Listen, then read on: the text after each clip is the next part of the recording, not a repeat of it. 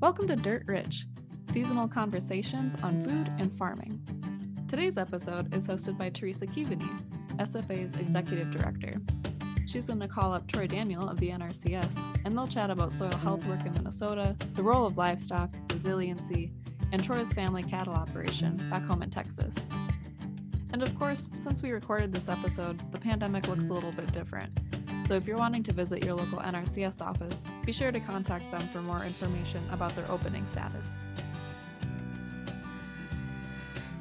Well, this morning I'm pleased to be having a conversation with Troy Daniel, who is the Minnesota State Director of NRCS, the Natural Resource Conservation Service. And I guess we'll start, Troy, by asking, what's a Texan like you doing in Minnesota? Well, good morning, Teresa. I guess opportunity. I think that's the biggest thing.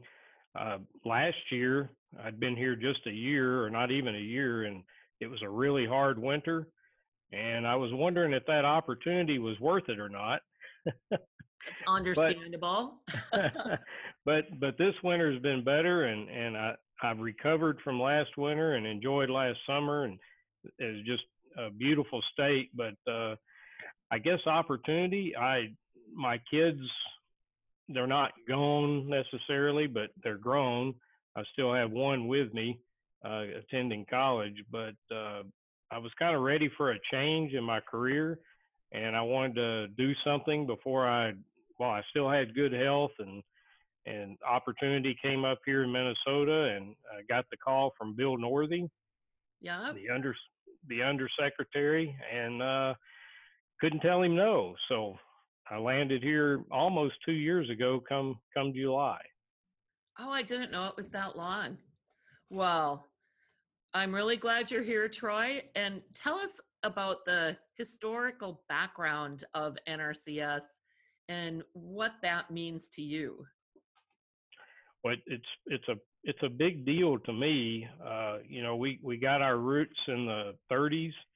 Uh, some people call it the dirty 30s, and during the Dust Bowl years, and Hugh Hammond Bennett, who's I call him our godfather Yeah. for conservation, but he foresaw the need for stronger conservation work in agriculture in America well before the Dust Bowl. Uh, and then one of those seize the moments came when the Dust Bowl occurred, and all of us probably have heard the stories of uh, the soil blowing into Washington D.C. and to Chicago, and probably here in Minneapolis and St. Paul. But it really got the attention of people all across the United States that we really need to do something to save the soil. So that became what was the Soil Conservation Service Mm-hmm. initially, and we kept that title up until the 90s, and we changed it over to the Natural Resources Conservation Service. But I still think our foundation is with the soil, because the soil is the foundation of everything. Um, we talk about soil, water, air, plants, animals, humans. The key is the soil. We wouldn't have the air or the clean air that we have without the processes and the foundation and basis of the soil. So no matter what we title ourselves, we're still in the business of conserving and hopefully rebuilding the soil of America, and maybe leading the world in doing the same thing. Well, that leads to perhaps SFA's biggest priority, soil health. I know that NRCS has a soil health plan and that a number of agricultural and conservation groups in Minnesota are embracing the soil health principles. Wondering, can you just talk to us a little bit about the goals that NRCS has for soil health in Minnesota and maybe nationally as well? Okay, I'll try and paint the picture the best I can. You're correct. We have a lot of close partners here in Minnesota, sustainable farming. uh, Soil Health Partnership. We've got the Soil Health Coalition that was formed last year. And then we're working with, our traditional soil and water conservation districts. Uh, a lot of the commodity groups are now coming on board to the importance of not just stopping erosion, which is kind of what our thing has been for the last 80 years, but actually rebuilding and revitalizing the soil. And so I think our vision here in Minnesota, and probably from a national perspective, is education. That's a key piece, and and getting the word out.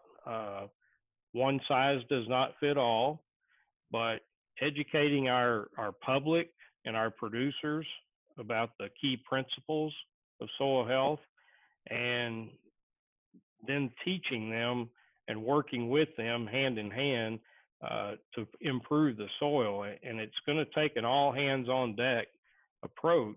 I don't think any one group's going to just make it happen. I think there's a lot of cultural change that needs to occur. Um, I grew up in a very traditional ag community and an ag family, and we don't change off the cuff.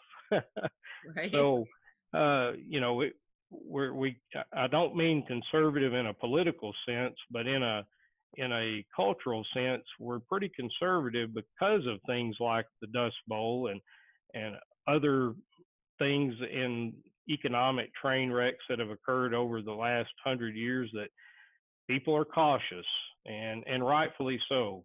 You're making big decisions out there. So I'm getting distracted, but I think from a soil health perspective, NRCS Minnesota, myself and my staff, we want to get the message out, and then we want to help facilitate and support producers in making those changes and transitioning to new ways of doing business and managing their land, and then help them see the economic advantages as well as the environmental advantages, so that, you know, what sticks in my mind in everything I do every day when I get up is the place I'm at now going to be better for the next 10 generations?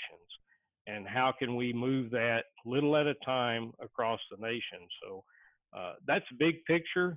I could get down into the weeds of, we've got a lot going on with the mentoring program with folks like you and Soil Health Coalition. We've got demo projects going in all over the state. We've started talking to Discovery Farms about doing some things with them, and doing some more, and probably pulling you guys into the mix too, because I think having a lot of demonstration projects and helping people with technical assistance, and then kind of mentoring them as they walk through a process to make change on their land is imperative. Well, what do you see as the biggest barriers to soil health adoption?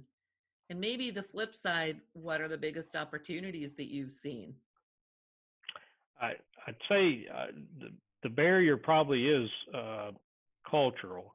Uh, there's also probably a lack of enough.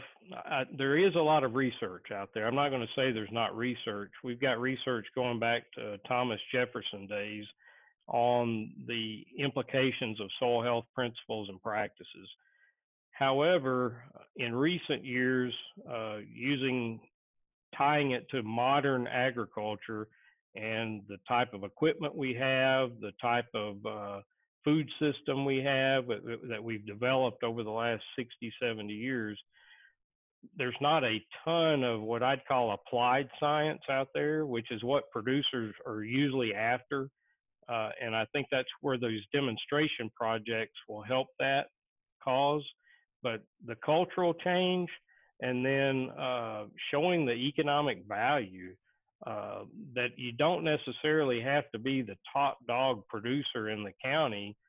It may be more important that you're the top dog when it comes to profitability and sustainable economic hedging circumstances like we had last year with all the water, and then hedging circumstances related to drought. So I think showing people the barrier might be just making sure people understand here's some options.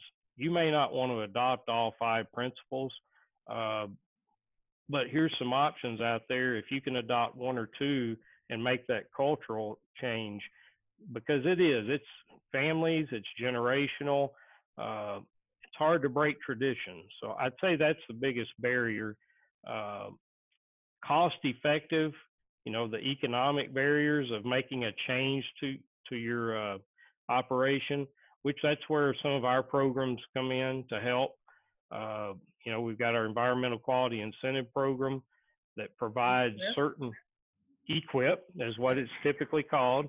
Yep. We have our conservation stewardship program, CSP. CSP. Those are programs that help uh, maybe make people feel a little more comfortable in making these changes, and until they can feel secure that they've made the right change, and leasing new equipment, purchasing new equipment, or sometimes selling equipment because Yep. they don't need it anymore. Or converting their equipment into something else. Exactly. So I think those are some of the barriers that I think we can tackle through public-private partnerships. I know for a fact we won't get it all done with federal or state tax dollars.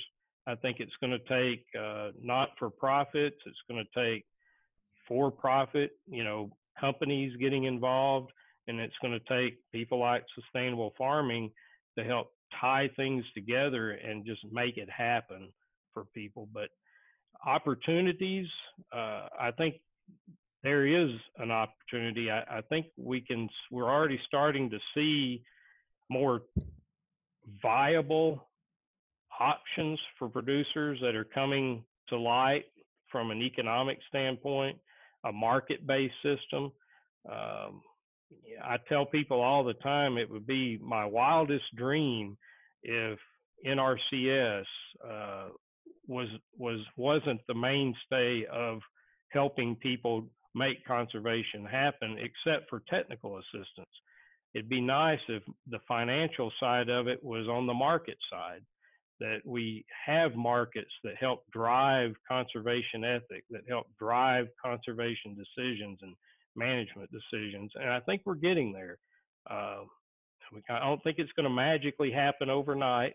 I think the market itself has to transition and change, but I think there's a lot of companies, a lot of people out there, a new generation coming up that they want a green society. They want sustainability in our food system. They want conservation on the land. So, How has NRCS been affected, or in terms of programming and programs like EQUIP and CSP, by the COVID-19 pandemic? Are there any changes that farmers need to be aware of, or additional assistance that might expedite people making a transition at this really time of upheaval and reset? uh, I'd say from our standpoint, it has impacted us a little bit. Right now, we're in a what we call a stage 2 type office operation. So we're currently, both us and Farm Service Agency, are not allowed to have customers in the office. So we're having to do a lot of business, just like we're talking now, either through Skype or Team or Zoom or over the telephone. Uh, in some cases, if you can keep social distancing, our folks are going out to the farm and meeting with farmers on their place. There's no healthier place on earth than being out in the country. So uh, as long as they're doing social distancing, they're still able to interact and provide assistance.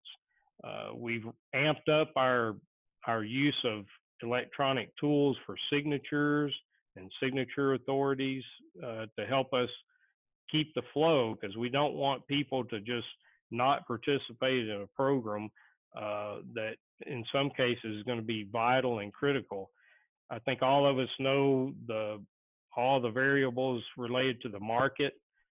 You know, we had these waves of challenges the last few years with not only the environment, the weather, and the climate, but also trade agreements, and then just the traditional market curves that have occurred.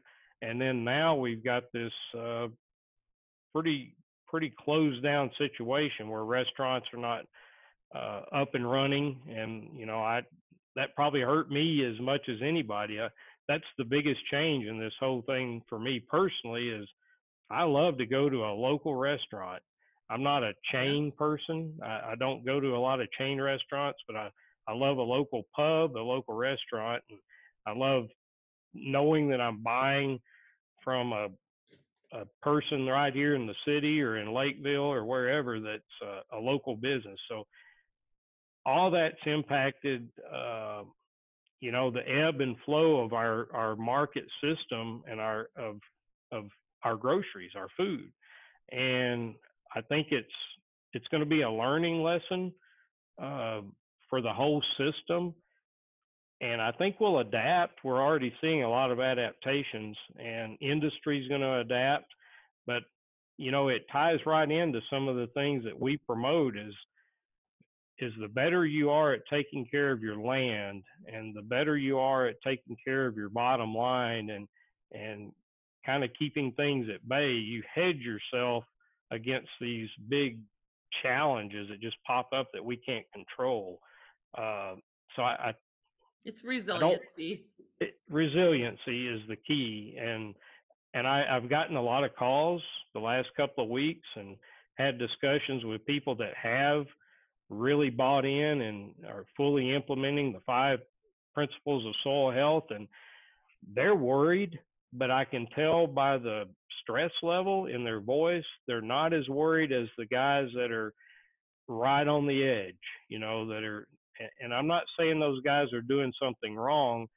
I'm just saying they are where they're at. And I know for me, our cattle operation back home, a drought a few years ago started making me take things a little more serious, even on my own place, about how we operate. And is it all about just maximizing productivity, or is it really about maximizing resiliency to make sure that we can stay in business for the next generation, or to sell to someone else that wants to take over a property? So I know I'm ranting and going on, but no, you're not ranting. You're actually causing me to reflect on one of the workshops that I went to this spring, dealing with the economics of soil health. And the point that the presenters made, all of whom had been in various stages of soil health practice, ranging from 2 or 3 years to, I want to say, 11 or 12 years,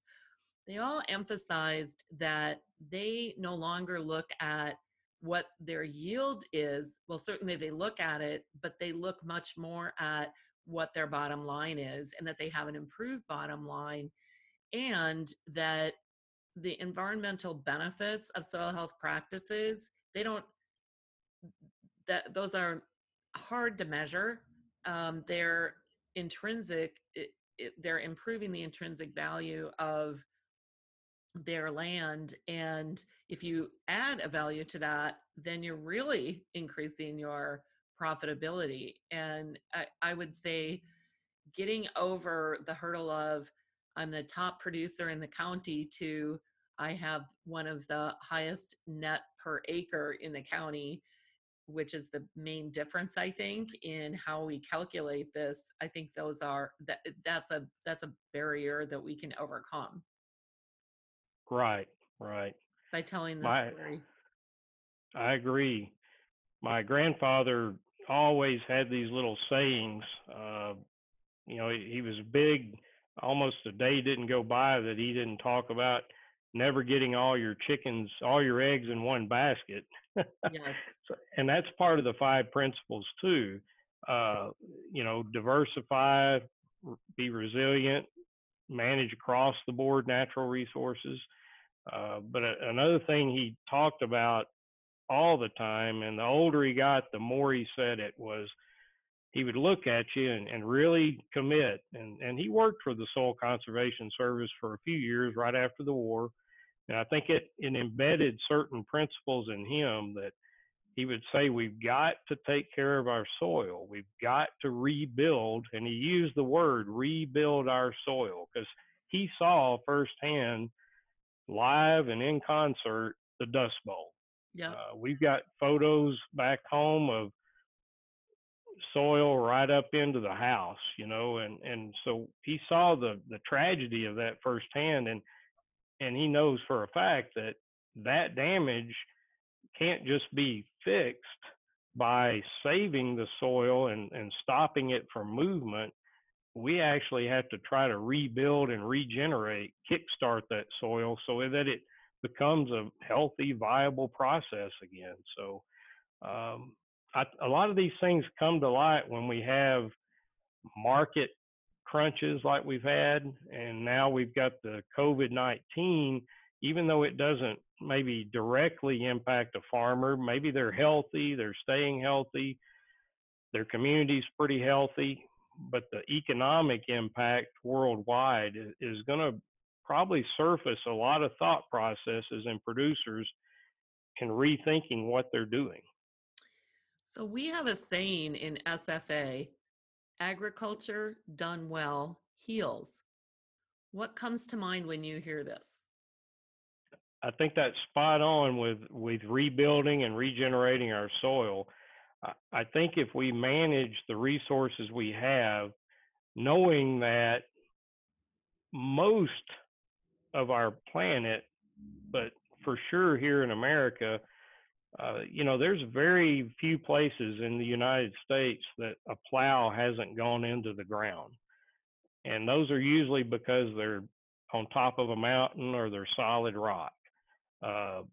So there's very few places that haven't been tampered with in some fashion.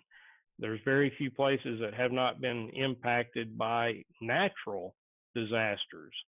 So across the board, there's always opportunity to heal the resources that we have, whether it's vegetational or the soil itself and how it impacts the vegetation.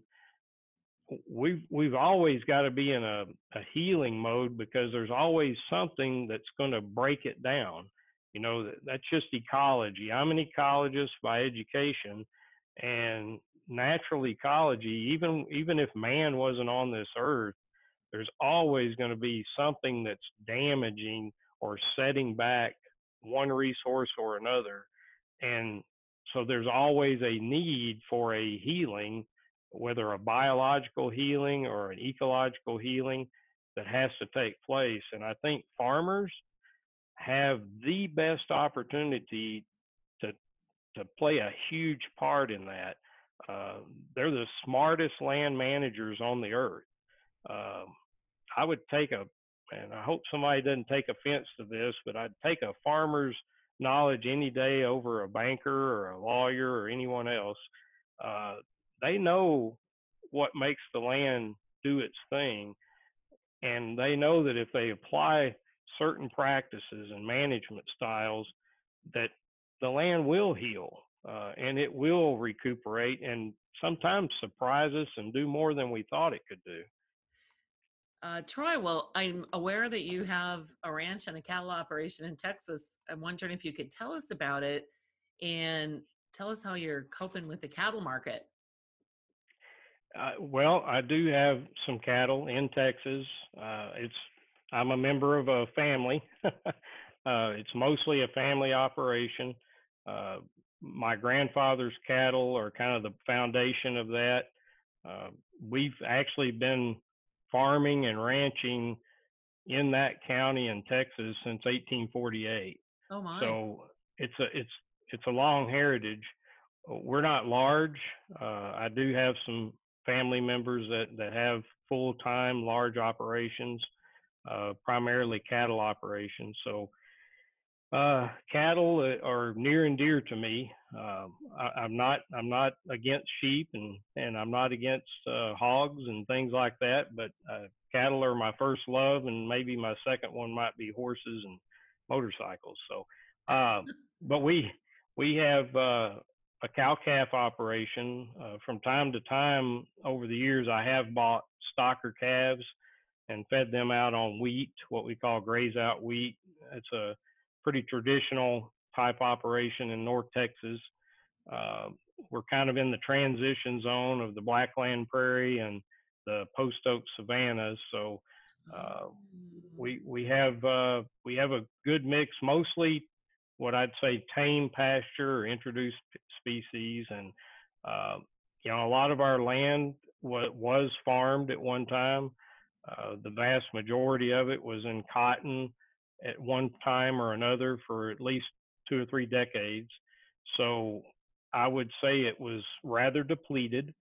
Um, Now, my grandfather, over the years, starting in the late 70s, uh, started to transition somewhat through some of the NRCS or SCS programs, pasture, you know, field after field into pasture, mostly because of driven by erosion.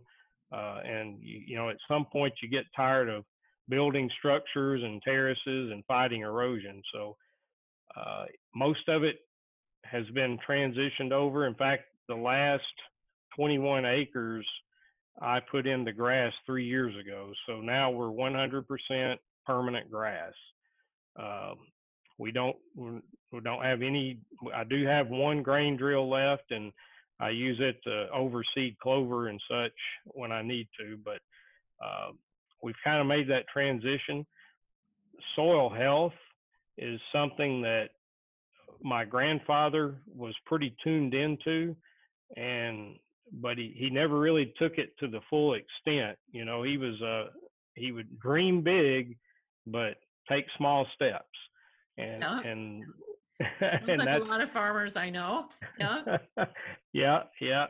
So right now, you know, my dad's health's kind of waning right now, but he's in charge. It's on my mother's side is the operation, but dad's kind of running the place, and I've got cousins that are helping out since I'm not there. But we're weathering the market. We're probably going to have to hold some calves that we didn't expect to hold. Hopefully, our grass will hold out through the summer. But that's my background. Uh, it's my first love. It's I can't imagine life without dealing with cattle. And can you share how you view cattle in the soil health sequence I think it's rather or important. livestock overall? Yeah, I would say livestock in general. I think I've told you before, my background education wise, I had a dual degree, but my love is ecology and rangeland ecology. And our ecosystems here in North America, 90% of them evolved and were managed either by indigenous people or later on European influence by large ungulates.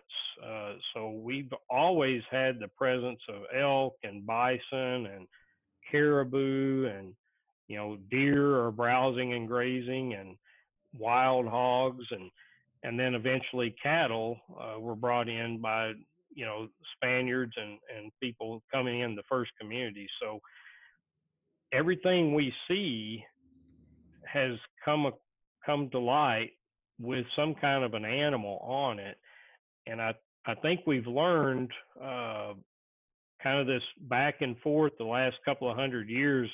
A lot of land has gone back and forth between cropping and then back to grass and cropping and grass. And when we're talking soil health, you can only take it so far uh, with the right vegetation, you know, having the right root system in the ground, having soil building uh, plants, you know, Perennials. selection of plants. So you can only take things so far, but there's a missing piece. And of course, I'm a big fire buff too. Fire has its place, but uh, that disturbance that happens with livestock really amps up the biological activity in the soil and in the plant community. So it's nature. There's a lot of science out there that can tell you details about how, literally the tongue of the cow can impact a local plant community. Just the enzymes and such off of the animal, the slobber of a cow, the manure that comes out of the cow, the hoof action, the prehensive style that a cow or a horse or a sheep, how they graze, all impacts a local plant community and a soil community and how they interact with each other. So there's things, carbon sequestration, carbon recycling, all that plays in. And I really see livestock as a critical tool. I know that not every operation is going to want to step off into livestock. I know there are a lot of people in Minnesota that are interested and kind of nervous because they didn't really, they weren't either brought up with livestock or trained with utilizing livestock, but they're a critical tool. And I think for some people, a value added market piece. Yes. So it's, and it doesn't always have to be cattle. We've got sheep producers here that are doing some good things with soil health. I'd like to see some of our horse people do some good things with soil health. I think there's an opportunity there, but we've got elk operations, we've got bison operations, but pasture pork. Yep, we have pastured pork. I've got a cousin in Texas that's been doing that for years. He called them, range pigs. I've got another cousin that does range chickens. So there's lots of opportunity to stimulate that ecosystem and that soil using livestock rather than a piece of equipment or a chemical or something man-made. And I think it's a good opportunity that we need to probably encourage. Troy, what are you most proud of regarding NRCS's accomplishments? What shines in NRCS's history or in recent history? I think just knowing that I'm a customer service person. I preach it. I try to live it the best I can. It's an ethic that was instilled in me as a child, but I think our greatest pride for most of us, it makes my day. I was out just last week on a property, and when a farmer tells me that they brag about the service and the technical assistance that they received, whether it be something small or large from one of our employees, and help them solve a problem. So I guess we're known as helping people solve problems or challenges or make improvements. And that's kind of a niche. There's really nothing in the U.S. that does that like we do. We have a presence in darn near every county in the United States. And so I think that's what we're known for, and we have to stay true to that. And it can be a challenge. Political whims and various things in society make it a challenge, but I tell our employees all the time, if everything we do is focused on the customer and helping the customer manage their resources and manage their property, we'll be okay. And so I'd say we're known for customer service and helping get things done, Well, you mentioned before one of the things you miss with our stay-at-home orders is going to local restaurants. Tell us how else you have been impacted and how you're weathering the stay-at-home order and some of these kind of travel reductions. You doing okay? Is your family doing okay? Eating food? Yeah. I think we're doing okay. We get outside a lot, wife and my daughter, and the daughter's doing her college classes online. So that's been kind of interesting. But we try to get outside a lot. We've done a lot more hiking here in Minnesota. There's a lot of opportunities for outdoors. I ride a motorcycle, so now that the weather's broke, I've been trying to ride my bike to keep my sanity. Or Some people may, yeah, it could be insanity, but I do miss, I'm starting to get out a little more, and we're comfortable. Where producers are comfortable to meet. I'm going to start doing that, maintaining social distancing and things like that. But I do miss that personal interaction of office visits, because I'm real big on visiting the field offices and visiting with our farmers and people like you, and and going to the meetings we have and the tours, field tours and things. I hope this breaks soon enough that we can still get some of that done this year, when the weather's good, because I think those social interactions are a big piece in helping move the conservation needle. Just the ability for producers and our folks and your folks to talk shop at the coffee shop or a cafe or the bar or wherever the case may be, or just out on the farm.